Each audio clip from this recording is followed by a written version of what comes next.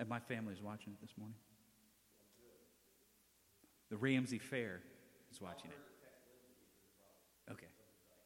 Yeah. No. Like the whole rest of the family. So, my sisters, my parents, my aunt and uncle, and they set up a projector and big screen everything inside the barn. So it's like a movie. No.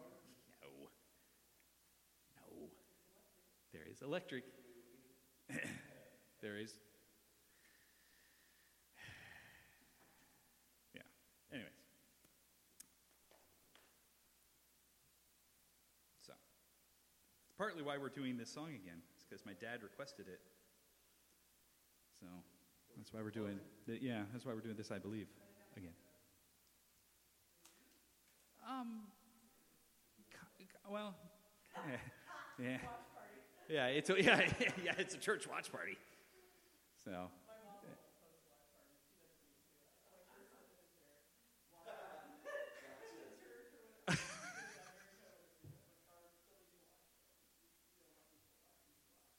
Oh no. All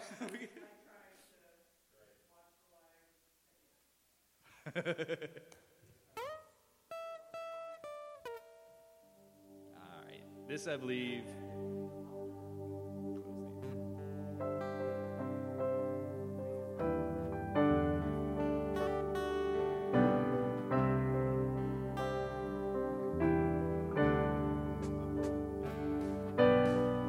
Our Father everlasting, the all-creating one, God Almighty, through your Holy Spirit, conceiving Christ the Son, Jesus our Savior. I believe in God our Father, I believe in Christ the Son, I believe in the Holy Spirit, our God is three in one.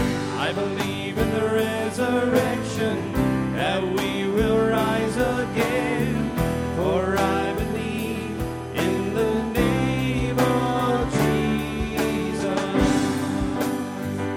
and I believe in you. Is that note? Yep.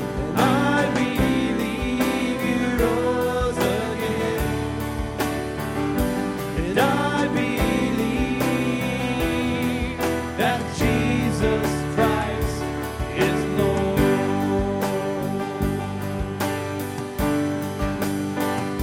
and I believe in you, and I believe you rose again.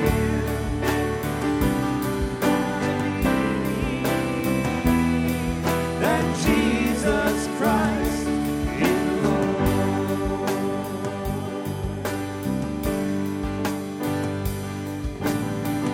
I believe in God our Father, I believe in Christ the Son, I believe in the Holy Spirit, our God is three in one. I believe in the resurrection, that we will rise again, for I believe in the name of Jesus. I believe in life eternal, I believe in the virgin birth, I believe in the saints' communion, and in your holy church.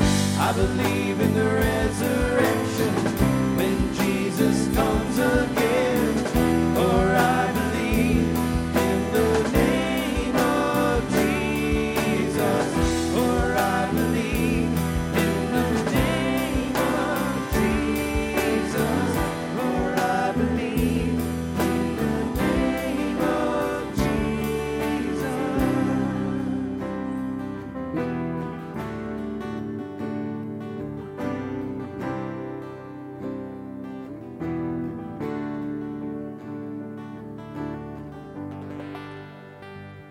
That's closing.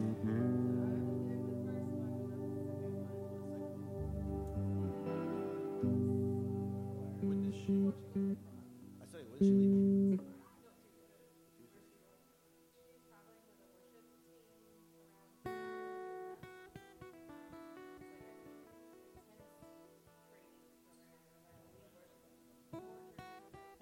That's going to be so cool. That's going to be really cool. I got 6 weeks off.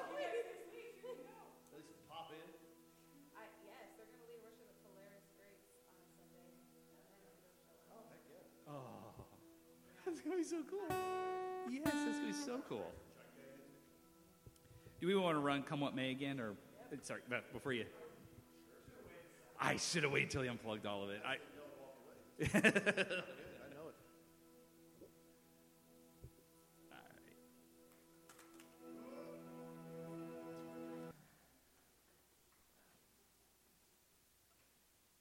Sometimes I do something, and it works out pretty well. Other times I regret it. And you guys have probably done this before in your life at some point. Your kids will ask you, hey, can we do this, or should I do this? And out of your mouth comes, it's up to you. Sometimes that works out real well. Sometimes it doesn't. Sometimes you think, now wait a minute, why didn't I have a better plan? Why didn't I have, at least, why wasn't I more specific? At the very least, why didn't I just give them some options? Just give them some options. Well, it's up to you. You know, the truth is, sometimes that's the way life is. And we are treated that way. We're treated that way by God himself. We're treated that way by our Father. There are many times God says, well, it's up to you. Whatever you want to do, whatever decision you want to make here, whatever way you want to go. But at no point, because of these times that God says it's up to you, at no point should you think that you are actually in charge of this creation. You're not in charge of this creation. You're not in charge of this world. You're not in charge of the cosmos. You're not even in charge of some of the smaller areas of your own life and mind and heart. Fact of the matter is, God's in charge. God's in charge, always has been in charge, and always will be in charge. The king is on his throne. He knows full well what's happening in this world and in life. He knows full well what's happening in your life and in your mind and in your heart. In fact, he knows what's happening in your mind. He knows what's happening in your heart better than you do. Better than you do. You see, we have this idea that maybe, even inside of our own lives, we've got a better handle on it than God does, or a better handle on our thoughts, emotions, attitudes, feel, whatever it is. But Scripture tells us that God knows us even more than we do. In fact, he even steps in and helps out sometimes. You know, the Holy Spirit groans for us. You know, Paul tells us we don't even know sometimes what we ought to pray for. We don't even know sometimes how we ought to speak and talk. We don't even know sometimes how to organize our own thoughts. But the Holy Spirit steps in. He helps us, cares for us, lifts these things up before God. God is in charge. And if you don't believe that, I don't want you to nod along with it. Because we run into two issues in our lives many times. Number one, we don't believe that God is in charge. Or number two, we like to usurp the authority of God in our lives. We either think he's not in charge or really can't do or care the way he says he can. Or we recognize that he is, and we try to take charge. We try to control. We try to determine the most important things and how we want to act and react in our lives. And so, if you don't believe that God is, in fact, in charge, please don't nod along, because I don't want you to condemn yourself. Fact is, it is his right to be in charge. It is his divine right. It's his right by creation. It's His right by power. It's certainly His right by love. Let's pray. Father, we thank you. We thank you that you are in charge. We ask, Father, that you help us to trust that. We ask, Father, that you help us to believe you, that we humble ourselves. We ask, Father, that you help us to be responsive to your leading, your guiding in our lives. Father, we also ask that we lean upon you, that we rely upon your help and your guidance in the good days and in the bad. We ask, Father, today that perhaps we are challenged, that you open up our eyes and our minds, Father. In Jesus' name, amen. Turn with me, if you will, to Genesis chapter 41. Genesis chapter 41. And we're going to cover a few verses before we get there, but you can hang out in Genesis chapter 41 for a while. We are in our VBS series, and the reason we do this, for a couple reasons. Number one is accountability. We want you to know what your kids are going to be taught during Vacation Bible School, but the other reason is you also can learn and can know. You can have these conversations with your kids. You can dive a little bit deeper into the understandings of Scripture and the character of God. We're talking about something being, that is God, monumental, grand, huge, bigger than we can believe, bigger than we can visualize. A couple weeks ago, we learned, and we want your kids to walk away from night one knowing that God loves you no matter what. He loves you no matter what. He doesn't always agree with you. In fact, there's times that we can upset God, right? We can grieve the Spirit, but that doesn't mean that He withholds His love from you. And again, throughout all of this, I think it's very beneficial for us to look at God as Father, especially those of you who have kids, right? Those of you who have kids, of course, you know where I'm coming from, right? Those of you who have kids, you know the love that a parent has for the kids. And then we also learn that God is with us no matter what, that He's not going to leave us or forsake us. Now, there are times in life that we turn our back on God. There are times in life, particularly today, if we want to take authority, usurp authority in our lives away from God, but God doesn't walk out. He doesn't wash His hands of us and say, you're hopeless. In fact, Jesus tells us, I'm never going to leave you. I'm never going to forsake you. You may not remember, you may not think about the fact that I'm a part of your life, that I care about you, and that I'm here. But the fact of the matter is, I'm always here. I'm always a part of your life. We've been seeing some of these things through the life of Joseph, and today we'll pick it up where we left off last week. Joseph asked last week the royal cupbearer to talk to Pharaoh for him and get him out of prison. He's been in prison now for about 11 years. He's been a slave. He's been serving in Egypt, and he's been in prison. And that whole course has been about 11 years. But the cupbearer forgot. It just went completely out of his mind. Here's someone begging you to help them out of prison, and the cupbearer forgets. Now, Joseph has been waiting under guard for an additional 2 years. 2 more years in prison. 2 more years in the dungeon. And he might be thinking, I might be thinking at this point, things are getting out of hand. Well, let's face it, this is now 13 years. Things have gone on long enough. Joseph is hated by his brothers. He's sold as a slave. Unless you're reading my notes here, then he's sold as a salve, apparently. Falsely accused of sexual harassment by Potiphar's wife. Thrown in prison for years. He had a glimmer of light in the midst of this valley when he was able to talk to the cupbearer, and now even that has fallen through. Why? If that's fallen through, why was it even presented in the first place? And if these things are going through my mind as I'm in the depth of the valley, if they're going through my mind when I'm in prison, maybe it's time to give up. Maybe it's time to take over. Maybe it's time to take matters into our own hands or to resign ourselves of a life bereft of joy and bereft of freedom. Maybe the bad guys won. I've been here 13 years. Maybe the bad guys won. In fact, maybe good and evil have an equal shot at victory in this world. And it's just up to chance. It's just up to chance.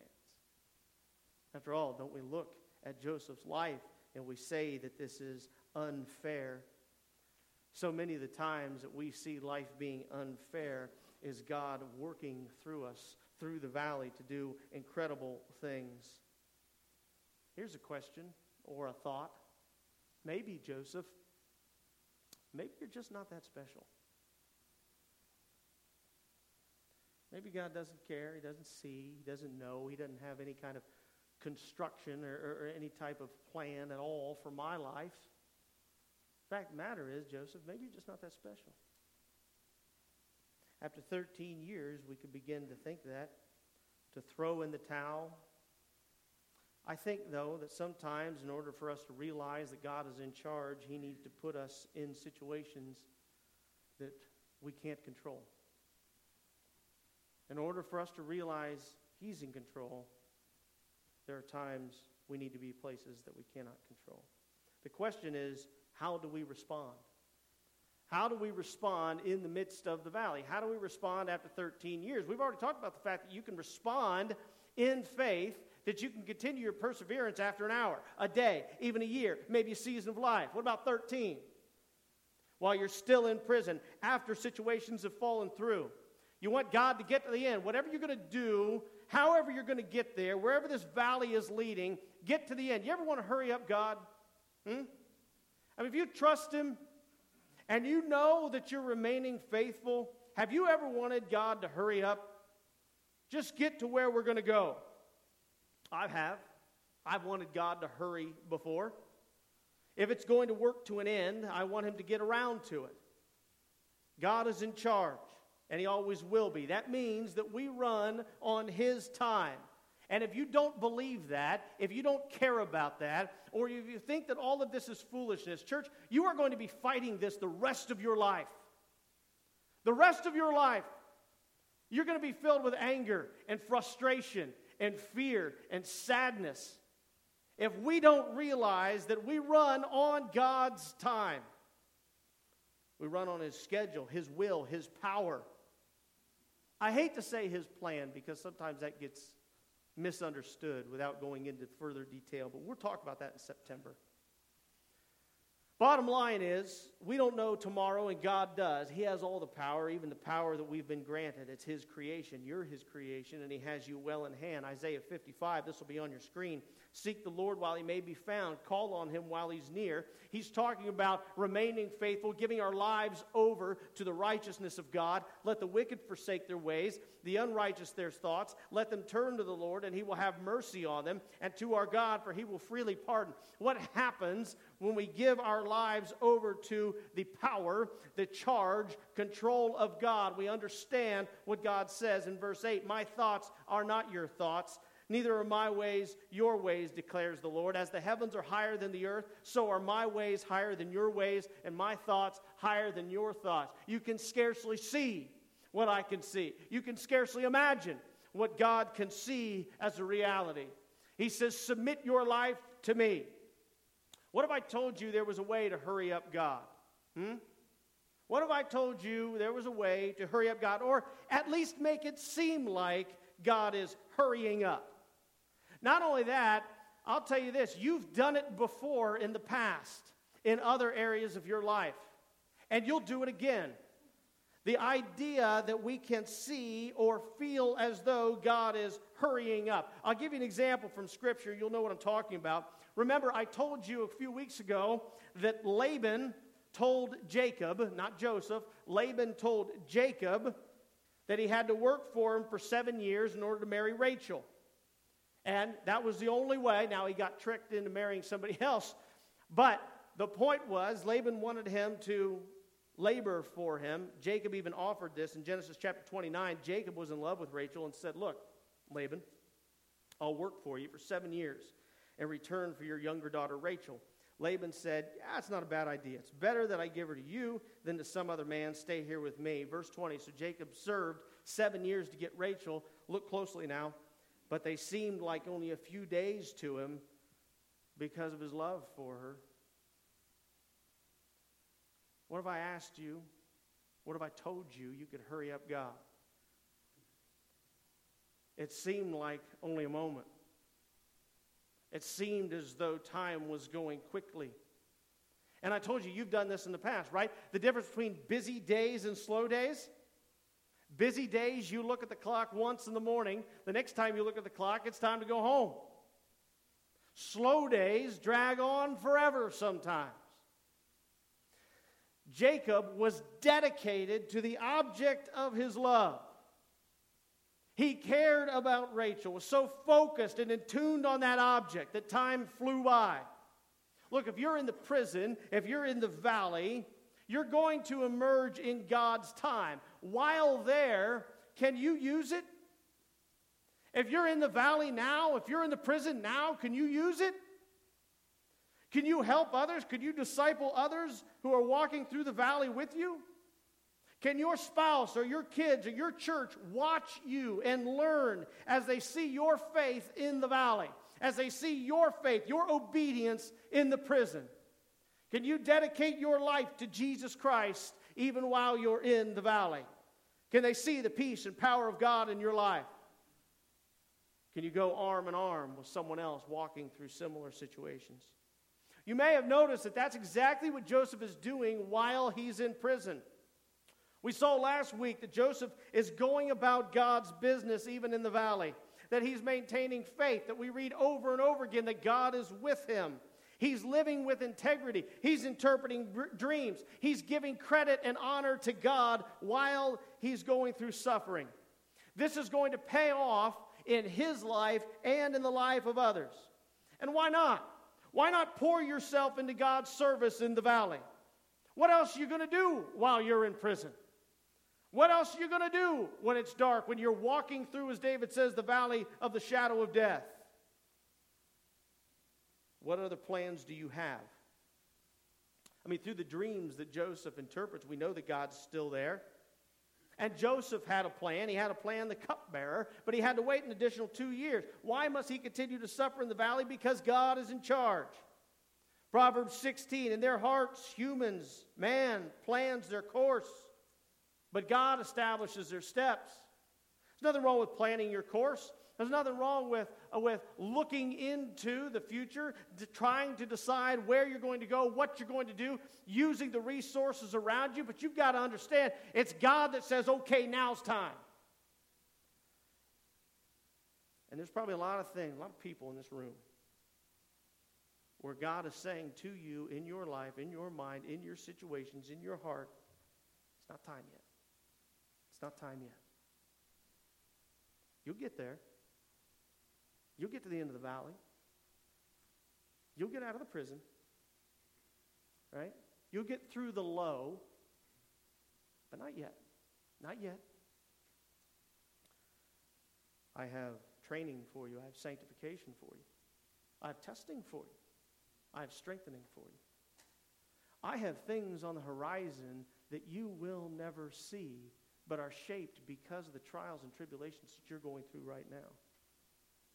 See, it's so easy to think that God doesn't have the power, is not present, does not love or care when we're in the valley, but God's always in charge. He will move exactly when he wants to move, which is exactly when he should move. What is happening while Joseph is spending an additional 2 years in prison? If you're familiar with the story, do you know what is happening around the world, throughout Egypt, while he is spending 2 additional years in prison? It's getting closer to famine time. That's what's happening. It's getting closer to famine time. It's getting closer to a worldwide problem. This is what's happening that Joseph can't see. This is what's happening that Joseph doesn't know while he's serving these 2 more years in prison. 2 more years of the valley. You might be going through your 2 more years of the valley, and it may not be an actual 2 years. It may be multiple years, seasons of life. But while Joseph is being refined in the prison for 2 more years, it's getting closer to famine time, and a desperate Pharaoh is going to need help from someone. You're in Genesis chapter 41. Starting in verse 1, when 2 full years have passed, now that's about 13 years in Egypt total, Pharaoh had a dream. He was standing by the Nile when out of the river came 7 cows. They looked pretty good, sleek and fat, and they grazed among the reeds. After them, some 7 ugly cows came out of the river. They were gaunt and they were skinny and so forth. They came up out of the Nile and stood beside those on the riverbank. And the cows that were ugly and gaunt ate up the 7 sleek cows. Then Pharaoh woke up. He fell asleep again and had a second dream. 7 heads of grain, healthy and good, were growing on a single stalk. After them, 7 other heads of grain sprouted, thin and scorched and ugly and just barely alive. Verse 7, the thin heads of grain swallowed up the 7 healthy full heads. Then Pharaoh woke up. It had been a dream. In the morning his mind was troubled, so he sent for all the magicians and the wise men of Egypt. Pharaoh told them his dreams, but no one could interpret them for him. You see, we don't know these things are happening when you're in the valley. Joseph wasn't aware that Pharaoh was having these dreams. Joseph wasn't aware that God was working in these ways as he's in prison. He didn't know any of this until someone came to retrieve him. You don't know what's happening while you're walking through the valley right now, because God's ways are higher than your ways. You don't know how God's working and can work in your life if you remain faithful in the midst of prison. This is a picture of famine that Pharaoh has. That's what this dream is. We're led to believe that this is a worldwide famine. A worldwide. Everybody who is settled all over the world recognizes that things are scarce. Genesis chapter 41, this will be on your screen, verse 57. And all the world came to Egypt to buy grain from Joseph. I'm telling you the end of the story a little bit, because the famine was severe everywhere. Joseph spent 2 more years in prison. He had no idea that those 2 more years were going to prepare him to save the world. Are you in your 2 years?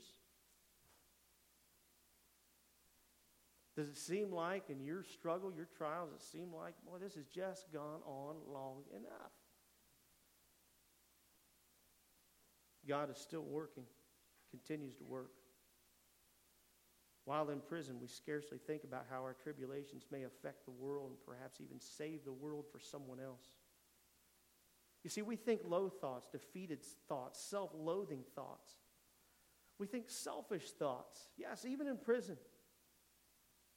And we don't have any idea what God is doing when we remain faithful. Remember, faith equals obedience, remaining obedient to who and what God is, even while we're in prison. We forget or we don't believe that we have given our lives over to God and that He is in charge of our lives. After all, if you've accepted Christ, what have you said? What have you done? What have you professed? You have said that you have given your life to Jesus, haven't you? I'm going to give my life to Christ. I'm going to accept Jesus. I'm going to give my life to Christ. I got news for you. That means He's in charge. If you're going to give your life to Jesus, He's in charge of your life. We want to give our lives to Jesus and then pretend that we're still in charge of our life. That we have the ultimate say and the ultimate authority. That's just lying. That's all that is. I'm going to give my life to Jesus, then He's in charge. Genesis 41, 9 through 14, then the chief cupbearer said to Pharaoh, you know what? There was a guy 2 years ago. That's what he said. This jogged his memory. Today I'm reminded of my shortcomings. Why today and not before? Because it wasn't time yet. Pharaoh was once angry with his servant. He imprisoned me and the chief baker in the house of the captain of the guard. Each of us had a dream that night in verse 11. The dream had a meaning of its own. Verse 12, a young Hebrew was there with us, a servant of the captain of the guard. We told him our dreams. He interpreted them for us, giving each man the interpretation of his dream, and things turned out exactly as he interpreted them to us. I was restored to my position, and the other man was impaled. So Pharaoh sent for Joseph, and they quickly brought him from the dungeon. When he had shaved and changed his clothes, he came before Pharaoh. After 2 more years in the valley, the whole kingdom, the whole world needs someone to interpret a vision from God, and they need it now. And while he's in the valley, he's being refined. They need someone who will speak for God and honor God in the process. They need someone who's been tried and tested and spiritually battle-hardened, who's going to remain faithful to God and speak truthfully, someone who's willing to be led by God regardless of the temptations. And there's Joseph, after being battle-hardened in prison for another 2 years. Joseph doesn't even know it yet, though God is in charge. Think about it. Abraham's descendants, Joseph's family, they're still living in Canaan, and Abraham was given a promise years before, I'm going to build your family into a great nation. Joseph's family, Abraham's family, is going to need to be saved. They're going to need food and help and a guide through Egypt from someone who knows the people and the lay of the land, someone who's spent time there and made connections, someone who's able to forgive and show love to those who did not show love to him. Not only that, that family is going to need an incubator in order to grow into a great nation. That's going to be Egypt. And it's going to be Egypt because Joseph spent 2 more years in the valley, because he spent 2 more years in prison. That's how Abraham's family is going to grow into a great nation. They're going to go and they're going to grow, and eventually they're going to leave Egypt. They're going to go into the wilderness. They're going to go on this Exodus story, and they are going to receive the law of God that we read and use in our Bibles today. Why? Because Joseph spent 2 more years in prison. Because he spent 2 more years in the valley. Church, that law and that Exodus is going to be the foundation for their entire culture throughout their existence. And that culture is going to bring about King David, ultimately bringing about Jesus the Christ. Why? Because Joseph spent 2 more years in prison. That's why. He spent 2 more years in the valley that you don't want to walk through right now, that you're having a hard time persevering through. Jesus is going to establish the church. And that church is going to get a foothold in the Roman world because the Romans see it as an extension of the Jewish God worship. Why? Because Joseph spent 2 more years in prison. That's why. Eventually, that church is going to encompass the known Roman world under Constantine. And it's going to thrive, and it's going to have its highs, and it's going to have its lows. Then eventually, 1,500 years later, men like Martin Luther and James Kelly, Alexander Campbell, Barton Stone are going to come along, and a church is going to be established in Russellvania, Ohio in 1849. You know why? Because Joseph spent 2 more years in prison. 100 and some years after that, a boy is going to be born in this church, raised by this church to know Jesus. 41 years after that, he's going to realize how important Joseph's 2 years in prison were to his own life. God's in charge, church. He's in charge of your life. He's in charge of the valley. He's in charge of the prison. And he wants you to walk through it.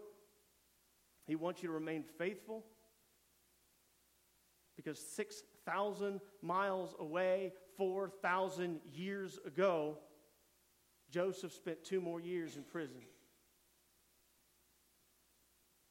I don't know where you are in your trial. I don't know where you are in your tribulation. I don't know where you are in your valley or how dark that dungeon is right now, but don't stop now. God's in charge. Let him be in charge. Trust him. That's what faith is, right? Trust and obedience. In the darkest of valleys, you have no idea what your faith is going to do generations from now. Our job is to trust Jesus. When you're in your valley, perhaps one of many, Proverbs 19, listen to advice, accept discipline, and at the end you will be counted among the wise. As a reminder, many are the plans of a person's heart, but it's the Lord's will that prevails. You give yourself over to the direction and guidance. Your job is remain faithful, to possess yourself with patience, to persevere. Nothing escapes God's gaze. Not your valley, not your prison, regardless of how dark it is. Like in Matthew 10, or not two sparrows, this is Jesus talking, and not two sparrows sold for a penny, yet not one of them will fall to the ground outside of your Father's care. And then he goes on to say in verse 30, trust me, you're a lot more important than a couple of sparrows. And he even knows their lives. Nothing happens without him seeing, without him knowing, without him being in charge. 41, 15, 16, Pharaoh said to Joseph, I had a dream. No one can interpret it, but I've heard it said of you that when you hear a dream, you can interpret it. And by the way, notice Joseph's response here to Pharaoh in verse 16. He says, no, I can't. I can't. Joseph's basically telling Pharaoh, look, my power and my strength is not what has sustained me to this point. And he knows it in his life, even before Pharaoh himself. He says, no, it's not me. I haven't been able to do it up to this point, and I'm not going to do it now. And I haven't been able to survive these 13 years on my own strength, my own wisdom, my own guile, my own plans, nothing. He says, God can. And if God wants to, if he chooses to, he's going to give you the answer that you want. 28 through 30 is just as I said. So Pharaoh tells him the dream. 28 through 30. It's just as I said to Pharaoh. God has shown Pharaoh what he's about to do. 7 years of great abundance are coming throughout the land of Egypt, but 7 years of famine are going to follow. Then all the abundance in Egypt will be forgotten, and a famine will ravage the land. Then Joseph tells Pharaoh, saying nothing about himself, he says, brother, you got to put somebody in charge. You got to get out ahead of this thing. God has shown you this for a reason, so that you can respond wisely. In the coming years, you need to save for lean times ahead. Verse 37, the plan seemed good to Pharaoh and all of his officials. So Pharaoh asked them, can we find anybody like this man, one in whom is the Spirit of God?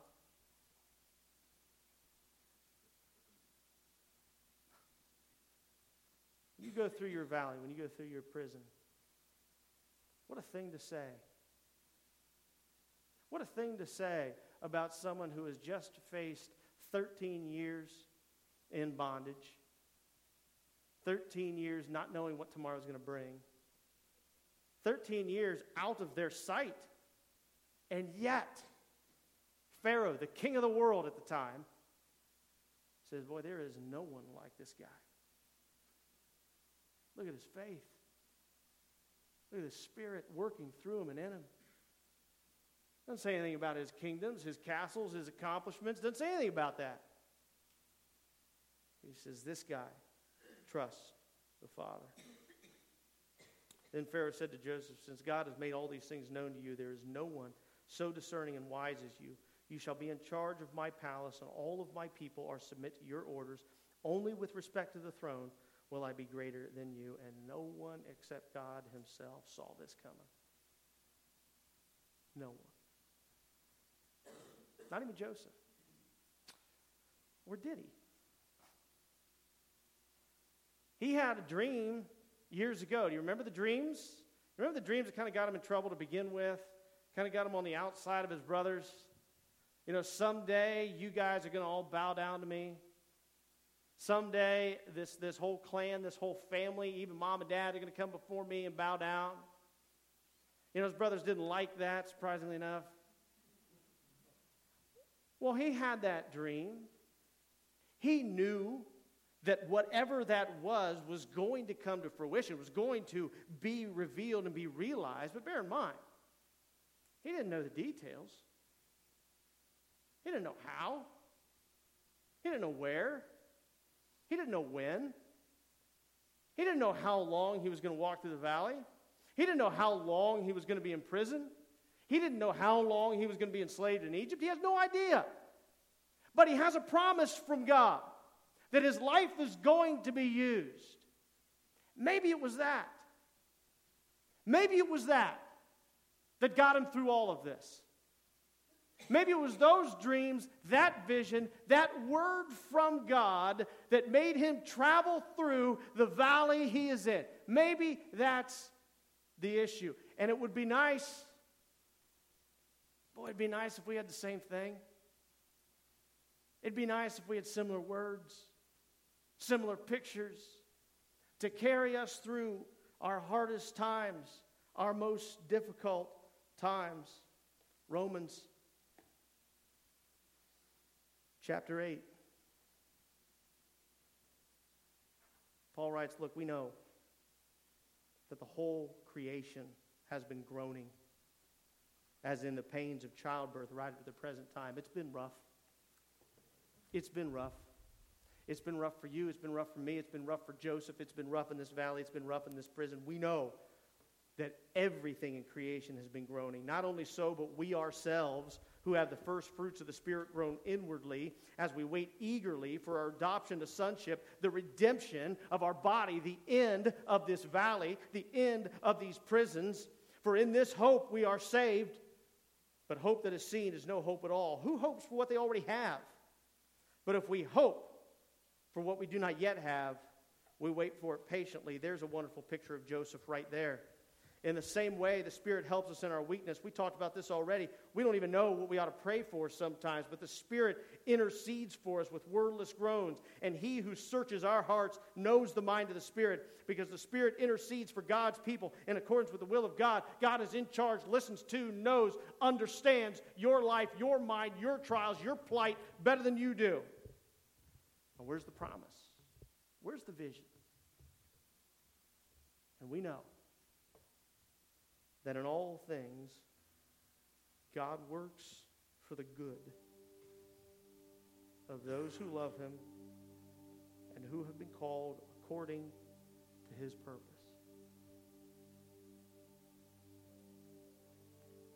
I don't know where your valley's going to end. I don't know what it looks like at the end. And I don't know what the next valley is you're going to go in.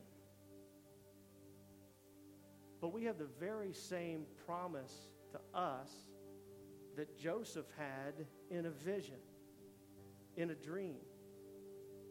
I'm going to work for your good if you are called, when you are called, as you are called, as you remain faithful to my purpose, because He's in charge, in this world, in your life. At no point does He guarantee ease. Doesn't guarantee comfort. He doesn't guarantee safety. He doesn't guarantee any of that. He guarantees good. Good in your life for those who remain faithful in the midst of this valley. The valley gets dark. The prison gets dark. I get it. But God's given us a promise. Our job is to trust Him, that He is in control, that He is in charge. Look, this is my Father's world. Let me ne'er forget that though the wrongs seem oft so strong, God is the ruler yet. This is my Father's world. Why should my heart be sad? The Lord is King. Let the heavens ring. God reigns. Let earth be glad. Let's pray. Father, we thank You. We know that You are in charge. We know that this is Your world, this is Your creation. Father, it is really hard sometimes to see that. We have to trust, Father, what we can't see. It's very hard for us to do that. We need Your help. We need Your strength. We need Your perseverance. We need to be able to look back upon other times that You have carried us through life. Father, we need this peace, this joy that comes with realizing that You are in charge of this world and these lives. We We ask, Father, that you help us to submit this life to you. Remain faithful, to trust you, to obey you in the darkest valley and the deepest dungeon. That we may realize eventually that good. We don't even have a picture sometimes, Father, what that good is, but we trust that it's good. In Jesus' name, amen. Please stand and sing.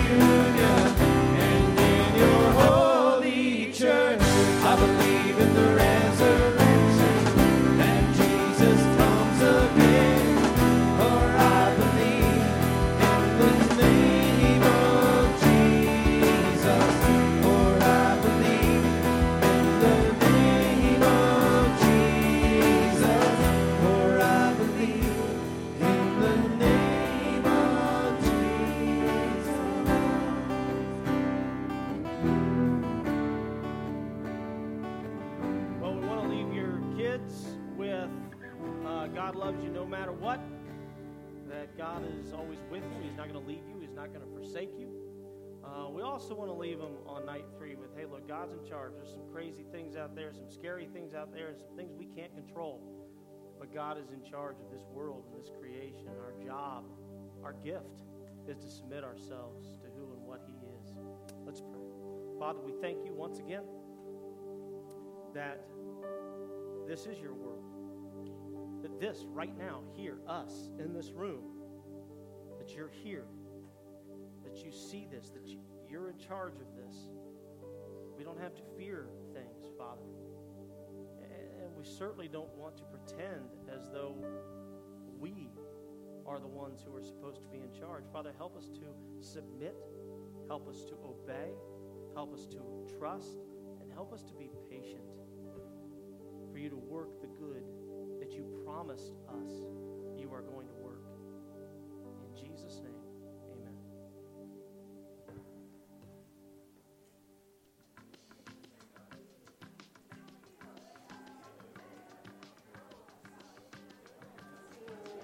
Very well. sometimes that does not turn out very well at all. Well, case in point was last night. He wanted to camp out. He said, "Can we camp out this week?" I said, "Yeah, buddy, it's up to you." And I thought that was going to be tomorrow night and give me a little bit of a break on Monday morning. That was not the case. It was last night. So I've, haven't slept, and that's the way it goes. Sometimes, though, that's the way God treats us. And this is life. This is reality. Sometimes God, and you need to know this. We're going to talk about this a little bit more in depth when we get to a little bit later on this year in September. But there are times when God says about you and your life and your decisions and what's happening in your life, hey, it's up to you. It's up to you. Should I do this or should I do that? I don't care. It's up to you. Should I, have this for breakfast or that for breakfast? God says, I don't, whatever you want. I don't, there's some other things we could talk about, I don't care. I don't care what you want, And but there's all kinds of things. Sometimes even deeper things and some meaningful things in life, God says, do what you want. Do what you want. And that's a part that we get to play in this whole big creation and all the wonderful things in our life and some of the trials in our life and difficulties in our life. But at no point, if I tell Sam or, hey, do what you want, at no point am I giving up the charge of my home. At no point are we exchanging roles, throughout life. At no point, even though we have the ability and right to make, different decisions in our life, does God relinquish control or this charge he has over his creation. God's in charge. God's in charge. He's in charge of this world. He's in charge of this life. He's in charge of this creation. Particularly if you've accepted Christ. Now, he's in charge by divine right and creation right. But he's also in charge if you've accepted Jesus. What do we do when we say we accept Jesus? We give our lives to Christ. That's what we do. That's what we say. We've even told others about this. Have you been saved? Have you given your life to Jesus? And we, in our own minds, in our own hearts, our conscious effort to give our lives away over to Jesus Christ. And then Jesus says, I'm in charge. And we say, whoa, what? No. I wanted to give you my life, but not really give you my life. That's what I wanted. Say, I wanted to give you my life, but not really. God's in charge. He's in charge because this is his creation. He's in charge because he is God and you are not. And then on top of that, he is in charge because many of you, hopefully all of you in this room, give your lives over to Jesus. You have this. You have this. And it's a good thing because he stores up, he keeps safe our life, says Colossians, keeps safe our life to be revealed to its fullest extent later on. But God is in charge. Over the past few weeks, we've seen some of the things about God, some characteristics of God, as we look at what is monumental, big, huge, grand, important. We know that God loves us no matter what. He doesn't always agree with you. In fact, he doesn't always withhold some of the things that he needs to do in your life as far as discipline goes. If he withheld discipline in your life, that would mean he doesn't love you. If he would withhold difficulty, if he would withhold all challenge, if he would withhold all discipline in your life, that means he doesn't love you. In fact, he hates you at that point. So there's a lot of things in our life that express God's love to us, and some of those things are discipline, trial, testing, struggle. Some of those things are expressions of God's love in our life. We also know that Jesus says, look, I'm with you clear to the end. I will never leave you. I will never forsake you. Very often, sometimes it's hard for him to see hard for us to see that He is a part of our lives and there, understanding, going through these things with us, because I think we get a little bit too focused on our own lives, our own struggles, our own worries, our own cares. By the way, be here next week. We're going to talk about the power of God, the fact that God is stronger than anything, and we're going to go through some different cares and worries that people have in their life, things they're scared of, and that's probably going to turn into a two-parter, so be here for that. We're going to address things, I guarantee you, in your own life, things that you're wrestling with. So God is going to be with us. He walks with us through this life, and our kids are going to know that. We need to know that as well. But God, through it all, is in charge. God's the one who built this. Let's pray. Father, we thank you. We love you. We ask, Father, that you be a part of this, that you help open our eyes, that you help us to understand and believe that you are, in fact, in charge of this creation, our lives, that nothing happens without you knowing, nothing happens without you allowing. Father, help us to see that. In Jesus' name, amen. God goes with us. He walks with us as He's in charge of this creation. We're going to pick up where we left off last week. We've seen a lot of these things in Joseph's life and the different things he's going through. Last week, we left Joseph, excuse me, still in prison. Joseph, if you remember, asked the royal cupbearer, while he's in prison, asked the royal cupbearer to talk to Pharaoh for him and get him out of prison. He was using the resources around him.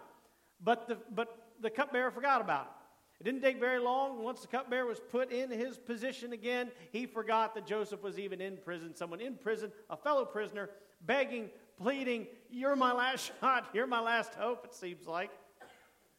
And he forgets. So much for putting our hope in men. Now Joseph has been waiting under guard for 2 more years. A full 2 years after he talked to the cupbearer. A full 2 years after he saw this glimmer of light. And it might be easy for us if we're going through a dark valley. It might be easy for us if we find ourselves in some sort of temporary prison to say to ourselves, look, things are getting out of hand. I've now been in Egypt in bondage in some way for 13 years. That's what Joseph did. 13 years of his life. 13 years that he's not going to get back. We'll talk about that next week as well. 13 years that he's not going to get back. This has gone on long enough. Joseph, hated by his brothers, sold as a slave, falsely accused of sexual assault by Potiphar's wife, thrown in prison. He has a glimmer of light in the cupbearer. And now even that has fallen through. If that's fallen through, why was it even there to begin with? Why was it done to begin with? We're going to see in a little bit. But if you're struggling with this, maybe it's time to give up on God. Maybe it's time to take matters into our own hands, to resign ourselves to a life bereft of joy. Just resign ourselves to a life bereft of freedom.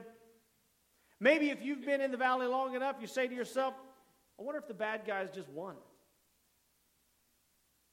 I mean, it's been 13 years. Maybe the bad guys won. Maybe we actually live in a world where good and evil have an equal shot at victory. And it's all up to chance. Right? Now, you may not think that after a day. You might not think that after a season of life. But after 13 years over and over and over again, following God, remaining faithful, trying your best, and you're still in this valley, still in this prison, you're still struggling with the same issues, whether they're mental or emotional or physical or spiritual, you still can't get your head above water. Maybe, Joseph, maybe you're just not that special. You ever wrestle with those thoughts? Maybe God loves other people more than me, and I'm really not that big of a deal. I'm just not that important. And that's why I'm going through all these struggles all the time. Because God's got bigger things to deal with. That He's got bigger, more important, more special people to raise up and lift up. And I'm just me. would be easy to have these thoughts after 13 years in bondage. Maybe it's time to throw in the towel. But I will tell you this. I've noticed this in my own life, and I've noticed this in the lives of others. Sometimes in order for us to realize that God is in control, He needs to put us in situations that we cannot control. Sometimes, in order for us to realize God's in control, we need to be put in situations that we can't control. Now, we look at those situations sometimes, we think this is bad, evil, wrong, God's angry, God hates me, I'm left alone, so on and so forth. But what's actually happening is God is giving us a gift. Opening our eyes, strengthening our minds, our hearts, who and what we are. I'm going to take control away from you so that you can realize just how big and how powerful I am and how special you actually are. Our job is to ask the question, how do I respond? How do I respond in the midst of this valley? 13 years. What if there was a way to hurry up God? Have you ever wanted to hurry up God? I have. You could agree to that if that's gone through your head before. You know, we say trust God. We say God's in control. We say do this, do that. You ever wanted to hurry Him up? Look, if you're going to work to an end, if I know that this valley is going to come to an end sometime, if I know that this prison is not permanent, especially if I've given my life to Jesus, I want you to just hurry up. I wish He'd hurry, whatever the valley is. God is in charge, and He always will be. And something you need to remember is we run on His time. We run on God's time, His will, His power. Now, I hate to say we run on God's plan, because that requires more explanation than to just say that. So we'll get into that in September. I'm going to break down what it means when God has a plan. Okay, but we do run on His time and through His will. We don't know tomorrow, and God does. He has all the power, even the power that you have been granted. That comes from God. Again, remember, this is His creation. You are His creation. He is the king on His throne. He has your life well in hand. He knows more about your life than you do. He knows more about your thoughts than you do. He knows more about your emotions than you do. He knows more about you spiritually, mentally, emotionally, physically. In fact, He says, sometimes when you pray, you don't even know you. So God, the Holy Spirit, steps in and prays for you because you don't even know that much about your own life. Your own thoughts and your own attitudes and your own heart is scattered. God's in control, so much in control that He helps you even when you're praying to Him. Point is this, God's ways are so far above our ways that we can scarcely make sense of them sometimes. Isaiah 55, seek the Lord. That's the job. Seek the Lord.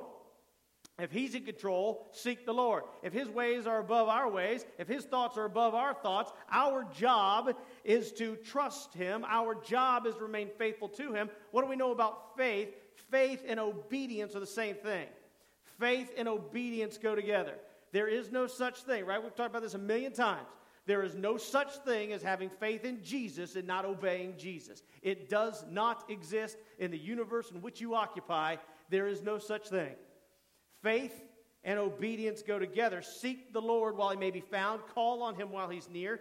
Let the wicked forsake their ways, the unrighteous their thoughts. Let them turn to the Lord, and He'll have mercy on them. And to our God, who will freely pardon them. We've been talking about prisons, haven't we? For my thoughts, says God, are not your thoughts. Trust me.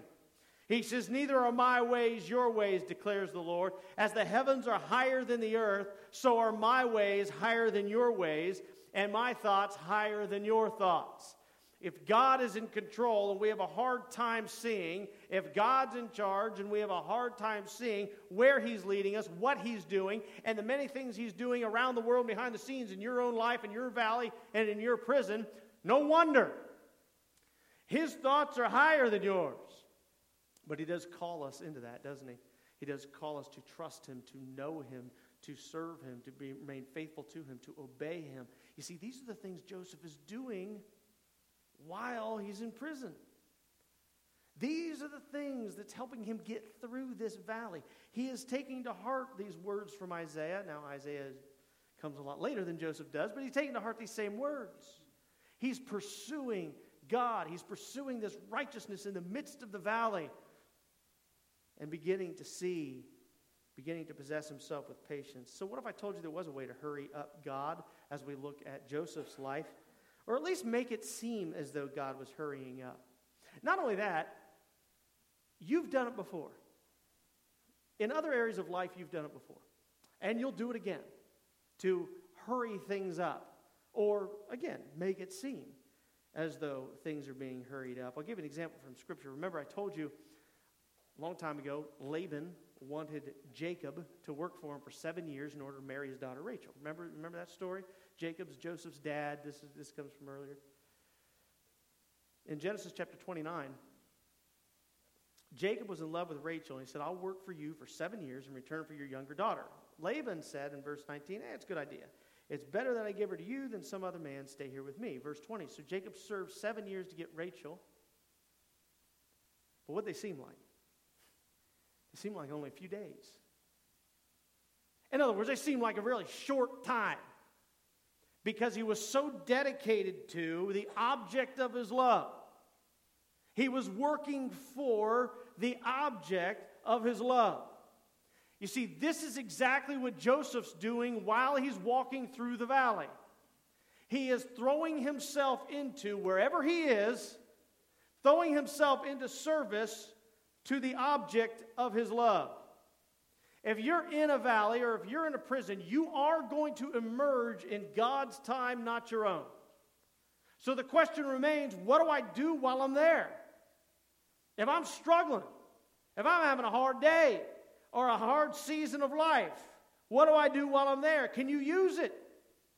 You want to get out of it? You want it to pass? You want it to go by fast? You take a lesson from Jacob. What can I do while I'm there? While you're going through a valley, can your spouse or your kids or your church watch you and learn what it takes to walk through a valley? Can they watch you? Can they see this is the lesson I need to learn as I'm walking through this prison? Can they see the peace and power of God in your life? It's one thing to have life going, your way all the time, but it's an incredibly powerful testimony to see you in the depth of the valley of the shadow of death and still following Jesus Christ. And your kids see that, your spouse sees that, your church sees that, your coworkers see that.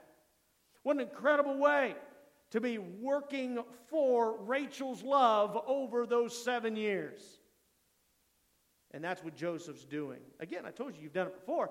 You know the difference. Hurrying up, making things go fast. The difference between a busy day and a slow day. Busy day, you don't have enough time. You look at the clock when you show up. Next time you look at the clock, it's time to go home. And you got stuff you haven't even gotten done yet. But a slow day just drags on and on forever. It's like a bad sermon. Just forever. Get to the point.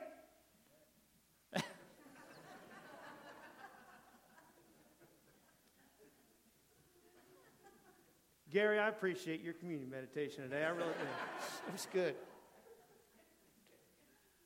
Maybe in your valley you can disciple somebody else who's going through the same thing. I'll lay you 20 to 1 that whatever you're going through, somebody sitting in this room right now is either going through it just like it or very similar to it or has or will. Okay? What are you going to do? Are you going to work? No, Joseph is doing exactly that. While in prison, we saw last week, he's going about God's business. He's maintaining his faith. He's living with integrity. He is even interpreting dreams while he's in prison. And he is giving credit and honor to God in the process. We're going to see Pharaoh say something about Joseph at the very end of this lesson here today. It's going to pay off in his life, and it's going to pay off in the lives of others. Why not? Why not pour yourself into God's service when you're in the valley? I mean, what else are you going to do? What other plan do you have? After all, God is in control. God is in charge. We know God is with Joseph. He says it multiple times. So why wait another 2 years? Why wait another 2 years and suffer in this valley? Because, again, God is in charge.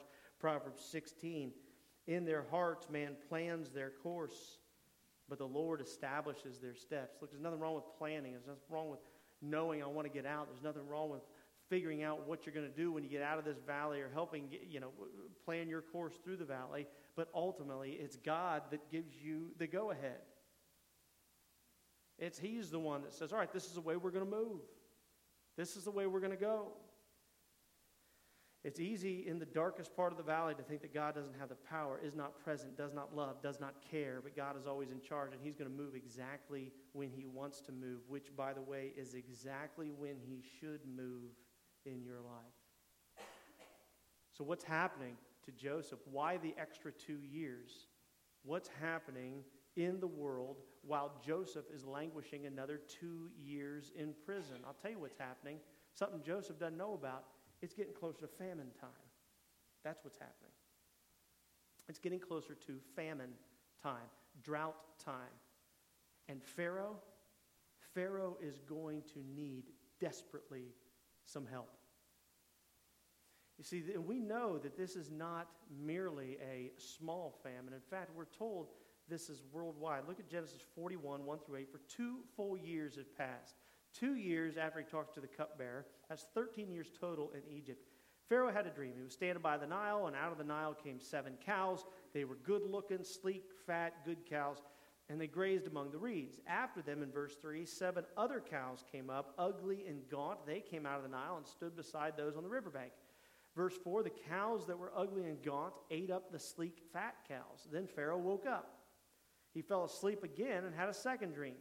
7 heads of grain, healthy and good, were growing on a single stalk. After them, 7 other heads of grain sprouted. They were thin, ugly, barely alive, scorched. Verse 7, the thin heads of grain swallowed up the 7 healthy, full heads. Then Pharaoh woke up. He's waking up a lot during that night. He must have been camping with us last night, just constantly waking up. It had been a dream. Verse 8, in the morning his mind was troubled, so he sent for all the magicians and wise men of Egypt. Pharaoh told them his dreams, but no one could interpret them for him. See, we don't know these things are happening when we're in the valley. Joseph has no idea that Pharaoh's having these dreams. Joseph has no idea that a famine is on the way. Joseph's not aware, at least until someone goes to retrieve him. You don't know what's happening in the valley or in your life and in the rest of the lives around you while you're in the valley. You don't know how God's working, what He can do and what He will do if you remain faithful. Again, this is this picture of famine that Pharaoh has. And we're led to believe it's a worldwide famine. Genesis 41, verse 57, and all the world came to Egypt. This wasn't just in Egypt. The entire known world started coming into Egypt to buy grain from Joseph because the famine was so severe everywhere. God is orchestrating a worldwide problem here. He's orchestrating a worldwide famine that's going to raise up Joseph to do amazing things even in your life. And Joseph has no idea during these last 2 years in prison. We scarcely think about how our tribulations may save the world, or at the very least, save the world for someone. We think low thoughts when we're in prison or when we're in the valley. We think defeated thoughts, self-loathing thoughts. We think selfish thoughts. Yes, even in prison, we can think selfish thoughts. We forget or we don't believe that we have given our lives over to God and that He's in charge of our lives. Remember, faith equals obedience. We have no idea what God can do if we remain faithful. Genesis 41, 9 through 14, then the chief cupbearer said to Pharaoh, today I'm reminded of my shortcomings. 2 years later, thanks, man. I really appreciate it. 2 years later. Why not 2 years before? For one reason. It wasn't time yet. It wasn't time yet. God is orchestrating such that the world is going to come to Joseph's feet. That takes some time. Joseph is being refined. He's being trained. He's being tested during all these times. Because essentially the world is going to be on his shoulders. The chief cupbearer says, look, I'm reminded of my shortcomings. Verse 10, Pharaoh was once angry with me, and he imprisoned me and the chief baker in the house of the captain of the guard. Each of us had a dream one night, and each dream had a meaning of its own. Now there was a young Hebrew there with us, a servant of the captain of the guard. We told him our dreams, and he interpreted them for us, giving each man the interpretation of his dream.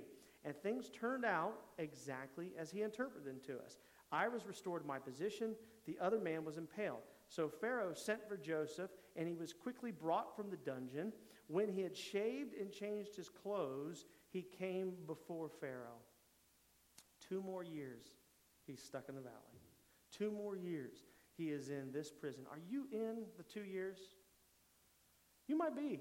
And I don't know if it's going to be 2 years. It might be 10 years. It might be next week. I don't know what it is. But there's these 2 years, this length of time that you're still struggling. You're still trying to figure stuff out. That you're wondering if you ought to remain faithful, if you can remain faithful. You're wondering if God really is in charge for 2 more years. Is this your 2 years? Let me tell you something. The whole kingdom, the whole world needs someone to interpret a vision from God, and they need it now. They need someone who will speak for God and honor God in the process. They need someone who's been tried, tested, spiritually battle-hardened, remains faithful, speaks truthfully, someone who's willing to be led by God regardless of the temptations. And we know that's going to be Joseph. Joseph doesn't know it yet, but God is in charge. Think about this. Abraham's descendants. Abraham is Joseph's great-grandfather, all right? Abraham's descendants are going to need to be saved. Jacob's family is going to need to be saved. They're going to need to be fed. They're going to need to have relief from Egypt. And they get it. You know why? Because Joseph ends up spending 2 more years in prison. Then Pharaoh calls him into his presence. In fact, that nation, this group, this small family of Jacob, is going to come down into Egypt. They're going to spend time there. And they're going to need someone to show them around who has made connections, someone who will forgive and show love to those who did not show love to him. The family is going to need an incubator to grow into a great nation. And one day they're going to leave Egypt a powerful people. And all that's going to happen because Joseph spent 2 more years in prison. This entire history of the nation. And they are going to leave Egypt, eventually a powerful nation. They're going to go into the wilderness and they're going to receive from God himself the Old Testament law. And it's the very same Old Testament law that you read in your scripture today. All because Joseph spent 2 more years in prison. This Exodus and this law is going to be the foundation on which this entire culture is built throughout time over the next 2,000 years. And over the next 2,000 years, King David's going to come from this culture, and eventually Jesus the Christ. And you know why? Because Joseph spent 2 more years in prison. That's why. He remained faithful. Jesus is going to establish the church, and the church is going to get a foothold. You know why? Because the Romans considered it an extension of this Jewish culture. It's going to be able to be established in the Roman world. Eventually, Constantine is going to come along and make this the official religion of the entire Roman world. Over the next 1,500 years, the church is going to have its ups and downs, its highs and lows, and it's going to thrive until 1,500 years later, men like Martin Luther and James Kelly, Barton Stone, Alexander Campbell, they're going to come along and they're going to establish a church in Rushmania, Ohio in 1849, 6,000 miles from Egypt, 4,000 years later. 132 years after that, there's going to be a boy born in this church who's going to be raised by this church. And he's going to know Jesus because of this church. 41 years after he's born, he's going to realize in a Bible study how important Joseph's 2 years in prison are to his own life. God's in charge, guys. God's in charge. He's in control. Don't think he's not. And I promise you, Joseph has no idea who I am at this point. But I thank him that he was faithful. That he remained trusting of God in these last 2 years. Are you in your 2 years?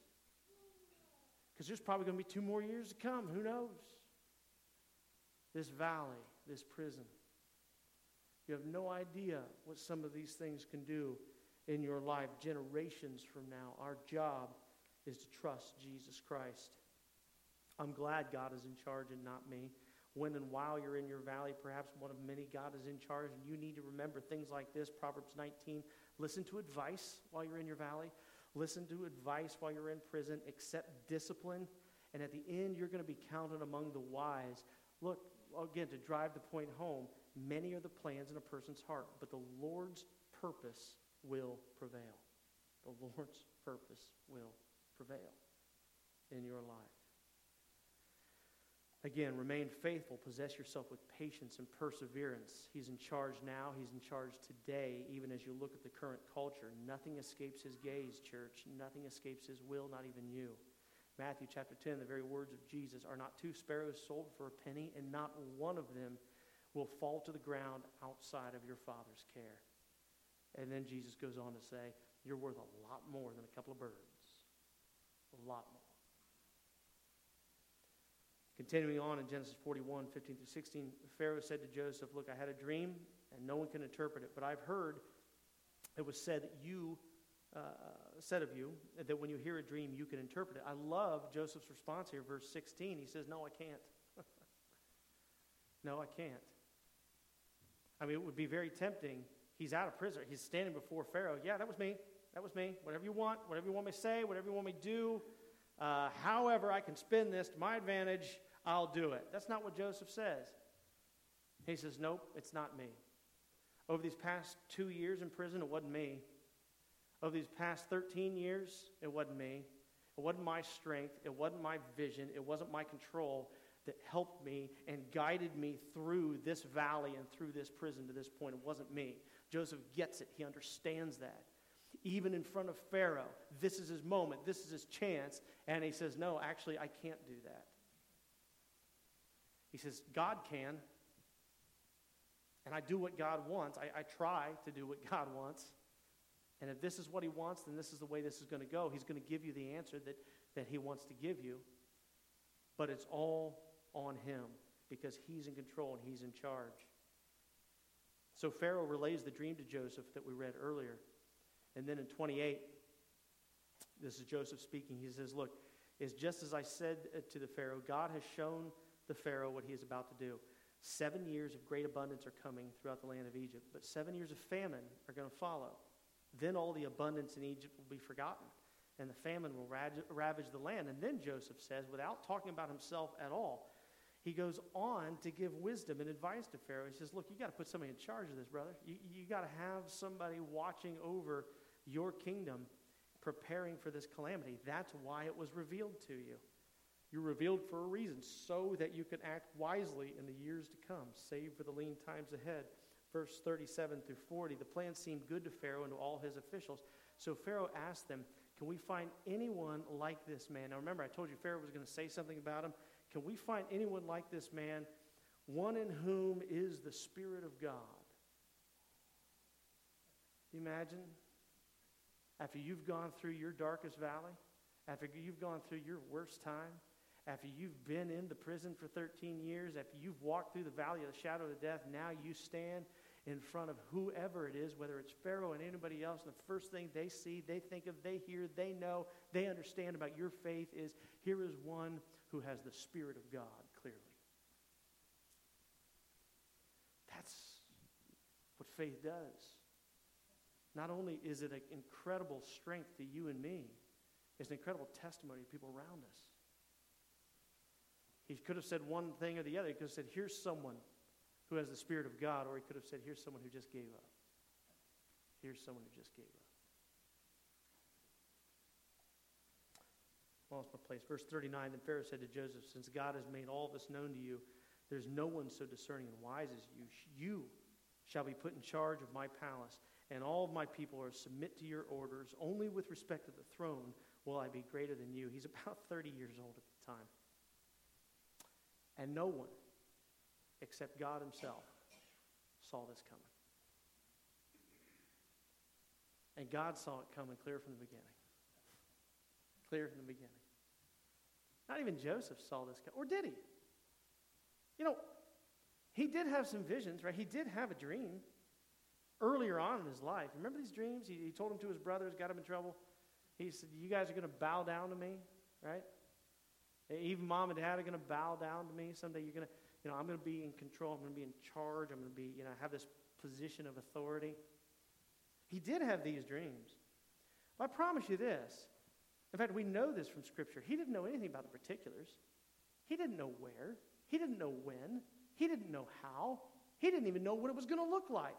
He didn't know it was going to be at 30 years old. For all he knew, it was going to be at 130 years old. He didn't know any of that stuff. But I'll tell you what he did have. He had a promise. He had the Word of God being promised to him. And I wonder if it's that. I wonder if it's those visions that kept up his faith, that kept up his strength in the prison. I wonder if it's those visions that kept up his strength as he's walking through the valley of the shadow of death. And if it is, wouldn't it be nice if we had a similar promise?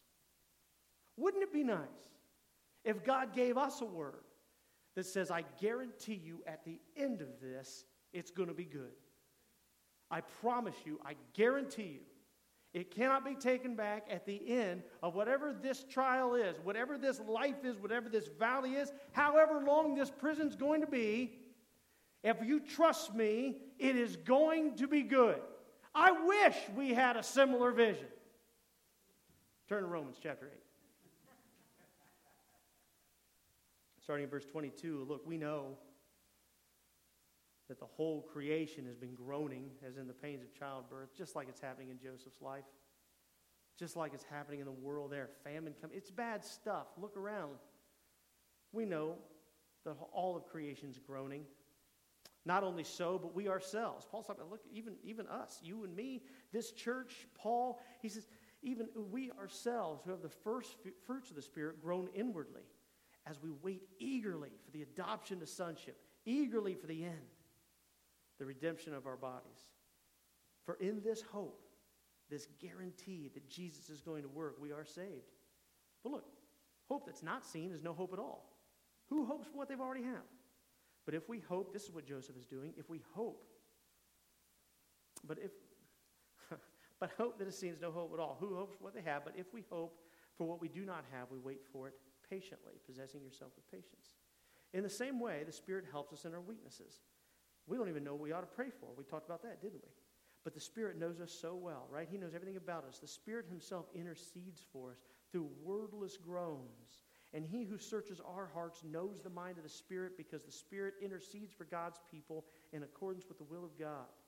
And we know that in all things, God works for the good of those who love him and who have been called according to his purpose. This is the dream that Joseph got.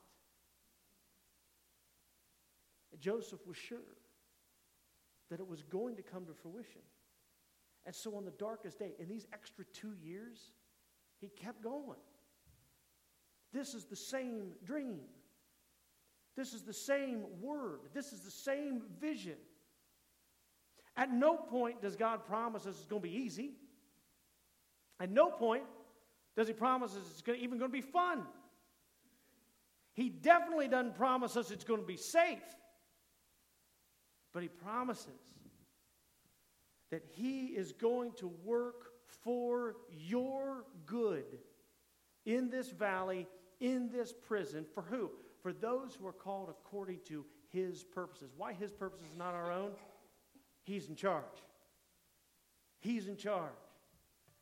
We give our lives over to Jesus. Jesus, you're in charge. You're in control. You know what God says?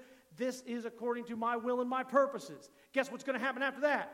It's going to end up good for you. Good for you. Maybe that good for you is tomorrow. Maybe that good for you is eternal life. It's going to turn out good. So when you're going through the valley of the shadow of death, know that you have the same promise, the same vision, the same dream that Joseph did.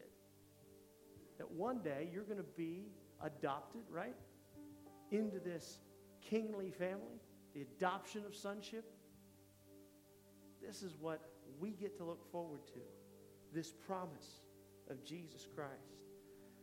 You've probably heard these words before, but they ring true. It's always been one of my favorites, just one of the verses. This is my Father's world. Well, let me ne'er forget that though the wrongs seem oft so strong, God is the ruler yet. This is my Father's world. Why should my heart be sad? The Lord is King. Let the heavens ring. God reigns. Let all earth be glad. Let's pray. Father, we thank you that you are in control. We thank you that you are in charge, and we thank you that it's you and not us. But Father, we need to trust you. You're asking us to trust things that we don't see. You're asking us to trust you when we have no idea what tomorrow's going to bring. We need your help. We need your strength. We need this intercession by the Holy Spirit right now. Because you know our minds, our hearts, you know us. And so, Father, we need your help. We know that it's true. It's just hard to live out sometimes, Father. Help us to remember that everything we do, everything we go, everywhere we go, everything we are, this is your kingdom. Your kingdom. And you are in control of your kingdom everywhere.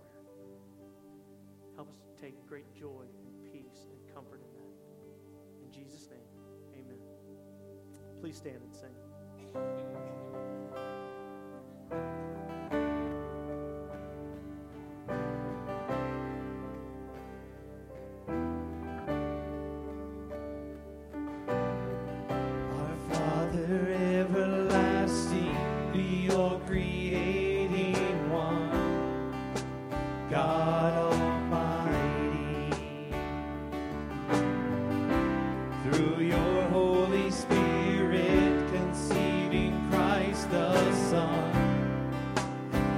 Jesus, our Savior.